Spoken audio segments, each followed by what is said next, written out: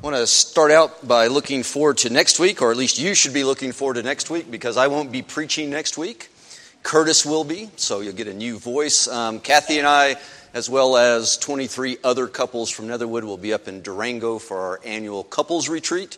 So we'll be up there having a good time. You'll be here having a good time with Curtis, so be looking forward to that. Also, I want to take just a moment to thank you for your response to this year's theme. We're starting our second month of the new year, and I have to tell you, your response has been incredible to our 2018 theme, which is getting out of the boat, living uncomfortably. I also want to thank you for participating in the weekly uncomfortable challenges we've been having. And I want to thank you for sending me suggestions for challenges in the future. And I want to encourage you as you think of new challenges that we might have, please continue to send those to me. We're going to do one every week during this year. Curtis will have one for you next week. So please keep sending those to me. This week's challenge was to buy a gift card or 2 or 3 or 4 or however many to a fast food place. Bring it today, drop it in the collection plate or drop it in one of the prayer collection boxes. We're going to take those cards, we're going to keep them together and then hand them out to our elders and others who go visit people who are in the hospital, families who have loved ones in the hospital, especially for extended period of time, so that they can use those gift cards to feed their families during those very difficult times. I know that you have responded very well. I know that because I know you very well. So I know that you've responded generously, and we'll be sending out an email sometime this coming week letting you know just how generous you have been in this challenge. So that was challenge number 5. Be listening for challenge number 6 at the end of today's sermon. We'll have something that won't be quite as comfortable as this challenge. Well, today we're continuing in our sermon series from the book of Romans. It's a letter that Paul wrote to the Christians in Rome. We'll be in Romans chapter 6, so this will be a great time to grab your Bibles and turn there. Romans chapter 6. And as we move through Romans in this series, I don't want us to forget that this is a letter that is focused on the gospel of Jesus Christ. It's focused on the death and the burial and the resurrection of Jesus. That occupies center stage in this letter.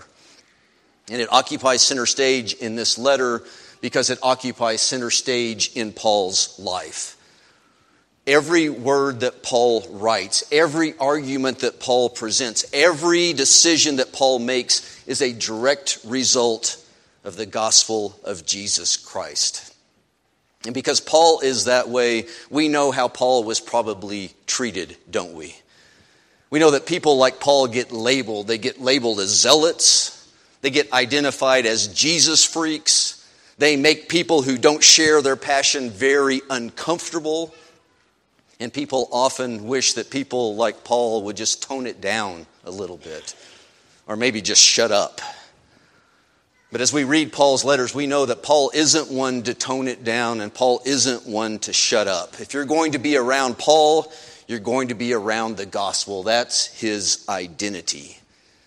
So Paul isn't about to apologize for his passion for the gospel of Christ. And that's why early in his letter he wrote these words. He said, "I am not ashamed of the gospel, for it is the power of God for the salvation of everyone who believes." And I think deep down we all want to be like Paul. We want to stand with Paul. When it comes to the gospel, we don't want to be people who tone it down. We certainly don't want to be people who shut up, even if that makes others or even if it makes us uncomfortable. So to help remind us that we do stand with Paul, let's once more boldly and proudly and loudly affirm those words that Paul wrote as our own words. If you would, just simply repeat after me. I am not ashamed of the gospel, because it is the power of God for the salvation of everyone who believes. And the church says, Amen.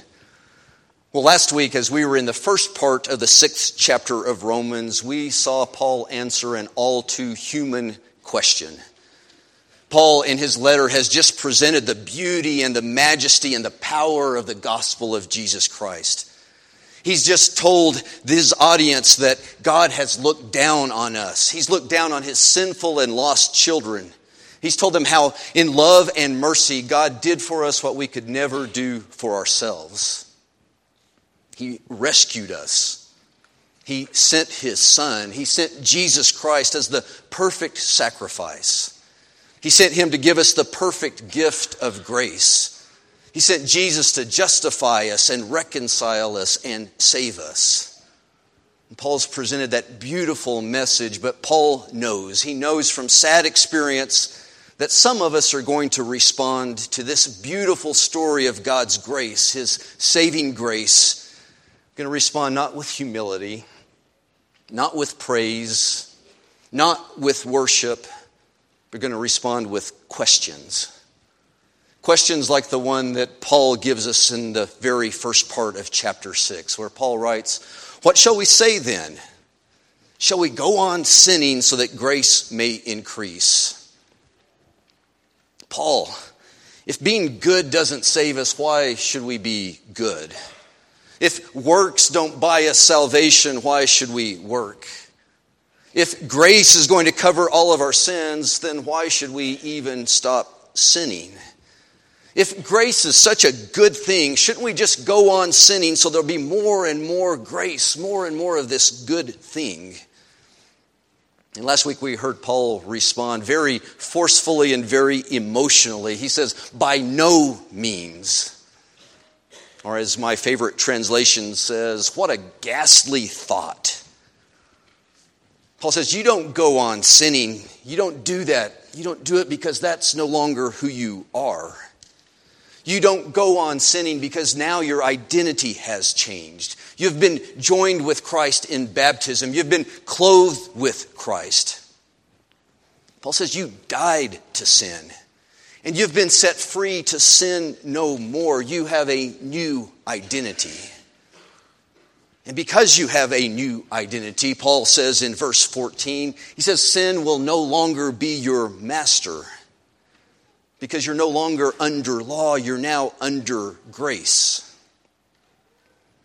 So Paul, why not sin more so that there will be more grace?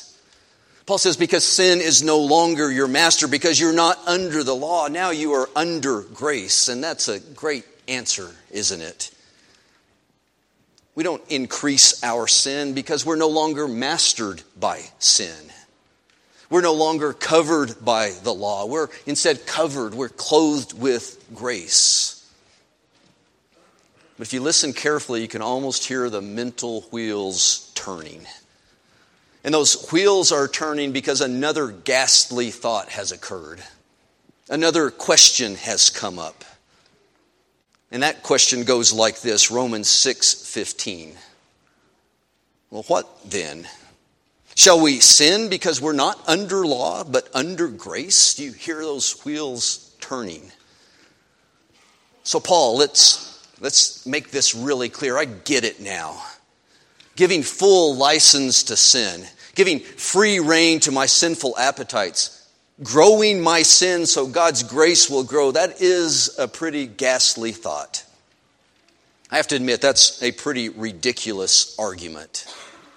But how about this? I think you'll like this one better. Instead of giving free rein to my sin, how about if I just play footsies with sin? I mean, you said yourself that we're no longer under the law. We're now covered with grace. So what if we engage in just a little bit of sin? Maybe just a little idol worship. Maybe just occasionally take God's name in vain. Surely just a couple of one-night stands will be okay. Maybe a lie here and there. Maybe cheat just a little bit on my taxes. I mean, come on, Paul. If we aren't under law, aren't we free to ignore the law? Isn't that really the good news of grace? Well, since we know Paul, we're not surprised by his short and emotional answer. Once more, he says, by no means. What a ghastly thought. Just because sin is no longer your master doesn't mean that sin can now be your friend. You weren't set free by God so you could give free rein to your sin, and you weren't set free by God so you could play footsies with sin. No, you were set free from the slavery of sin so that you can have a new master. That's Paul's short answer. And in his long answer, we're going to hear Paul tell us that there are really only two choices for us and for every person. And the choices aren't between being a slave or not being a slave. Paul's going to tell us that we are and always will be slaves. Now the question is, who or what is going to be our master? Paul's going to tell us we can either choose to be a slave to sin, or we can choose to be a slave to obedience and a slave to righteousness. We can choose to be a slave to God. And Paul's going to tell us that we can't be neither. He's going to tell us that we have to choose. So we're going to have to choose between the two, either slavery to sin or slavery to God. But Paul's also going to tell us that we can't be both. He's going to echo Jesus and say, you can't have two masters. You can't be slaves to God and be slaves to sin. He's also going to show us that if we're a slave of God, sin can't be our friend. Now, slaves of God don't even play footsies with sin. So let's listen to Paul, verse 16. Paul says, don't you know that when you offer yourselves to someone to obey him as slaves, you are slaves to the one whom you obey? Whether you are slaves to sin, which leads to death, or slaves to obedience, which leads to righteousness. But thanks be to God, good news. Though you used to be slaves to sin, you wholeheartedly obeyed the form of teaching to which you were entrusted. You have been set free from sin. You've become slaves to righteousness. Paul's given us good news. In fact, Paul is giving us a good news and yet even better news story. And it's all about who we now are. It's about our new identities. See, Paul is saying while your wheels are turning, while you're coming up with questions to ask, while you're trying to figure out a way to play footsies with sin, you're missing something. You seem to be missing the good news, and you certainly are missing the even better news. Paul says you're missing the good news that when you wholeheartedly obeyed the gospel truth, when you joined with Jesus' death in the water of baptism, things changed. You left behind your identity as a slave to sin. So the good news is that's no longer who you are. Sin is not your master. Sin no longer has control. You aren't sin's slave. That's good news. Paul says that's the good news, but there's even better news. The better news is you have a new identity, and that new identity is as a slave of God. But I imagine there's some wheels turning as Paul says that. Now hold on, Paul. The good news is I'm no longer a slave. I can buy into that. But the better news is that I'm still a slave. How can being a slave ever be good news? Not having a master, having freedom, that sounds like good news. But being a slave, how can that be good news? How can slavery ever be great news? And Paul's answer is really quite simple. Paul says it isn't slavery that makes the news good or makes the news bad, because everyone's a slave. What makes the news good or bad is who or what you are enslaved to. The quality of the news depends on the qualities of your master. So let's listen as Paul describes the qualities of our two potential masters. Let's listen as Paul tells us about good news and as Paul tells us about even better news. It's a good news, better news story. Continuing in verse 19, Paul says, I put this in human terms because you are weak in your natural selves.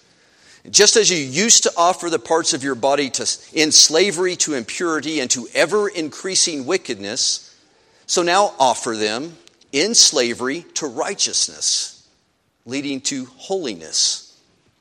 When you were slaves to sin, you were free from the control of righteousness.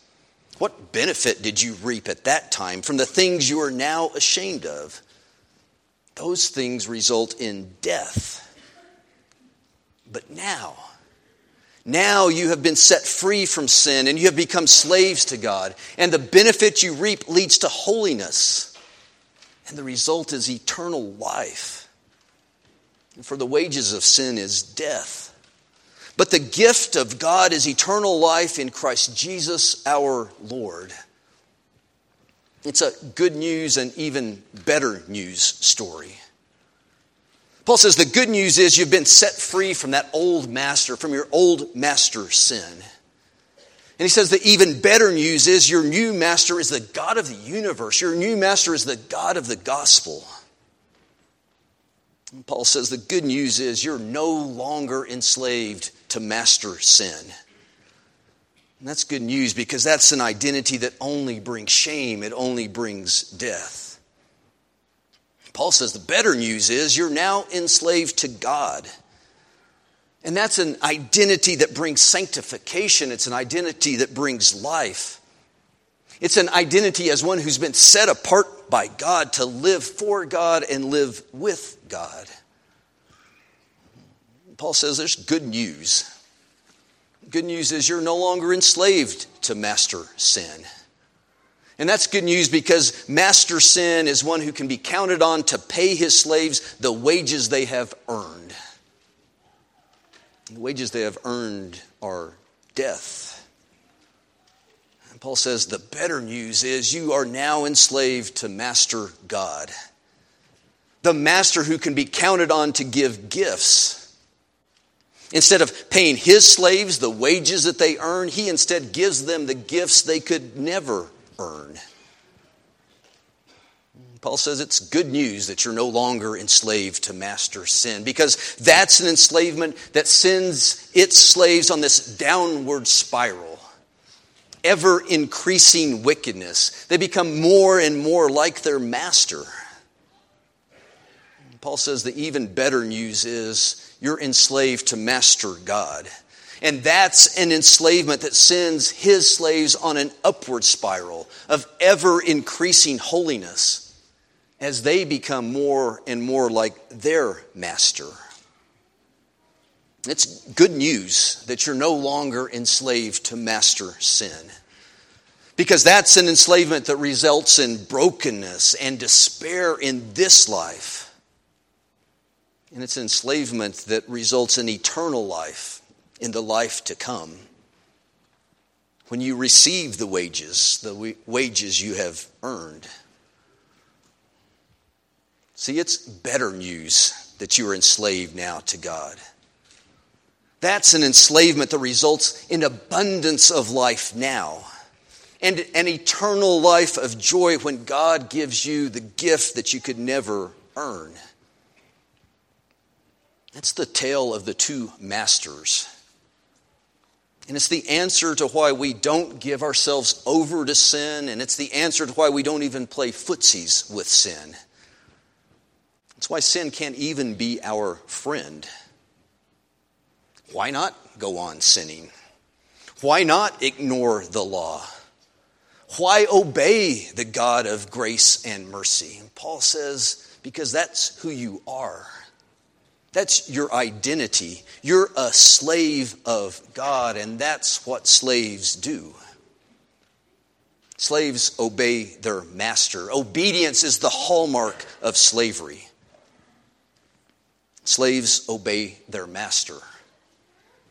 Slaves to sin obey master sin. And slaves to God, slaves to righteousness, obey their master. They obey God.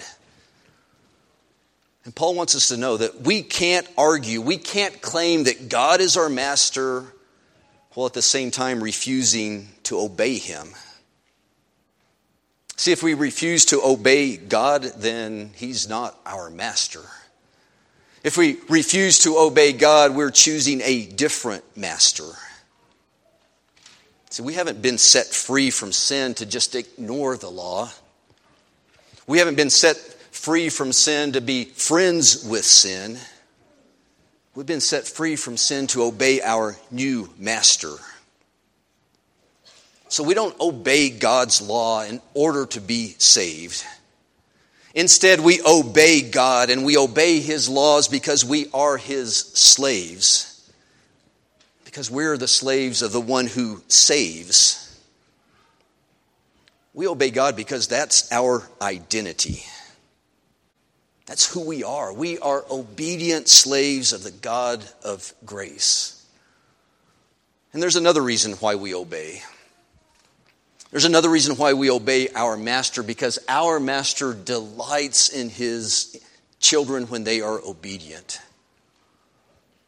Samuel told King Saul this. He said, he says, your master delights when his children, when his slaves, when his servants obey his voice.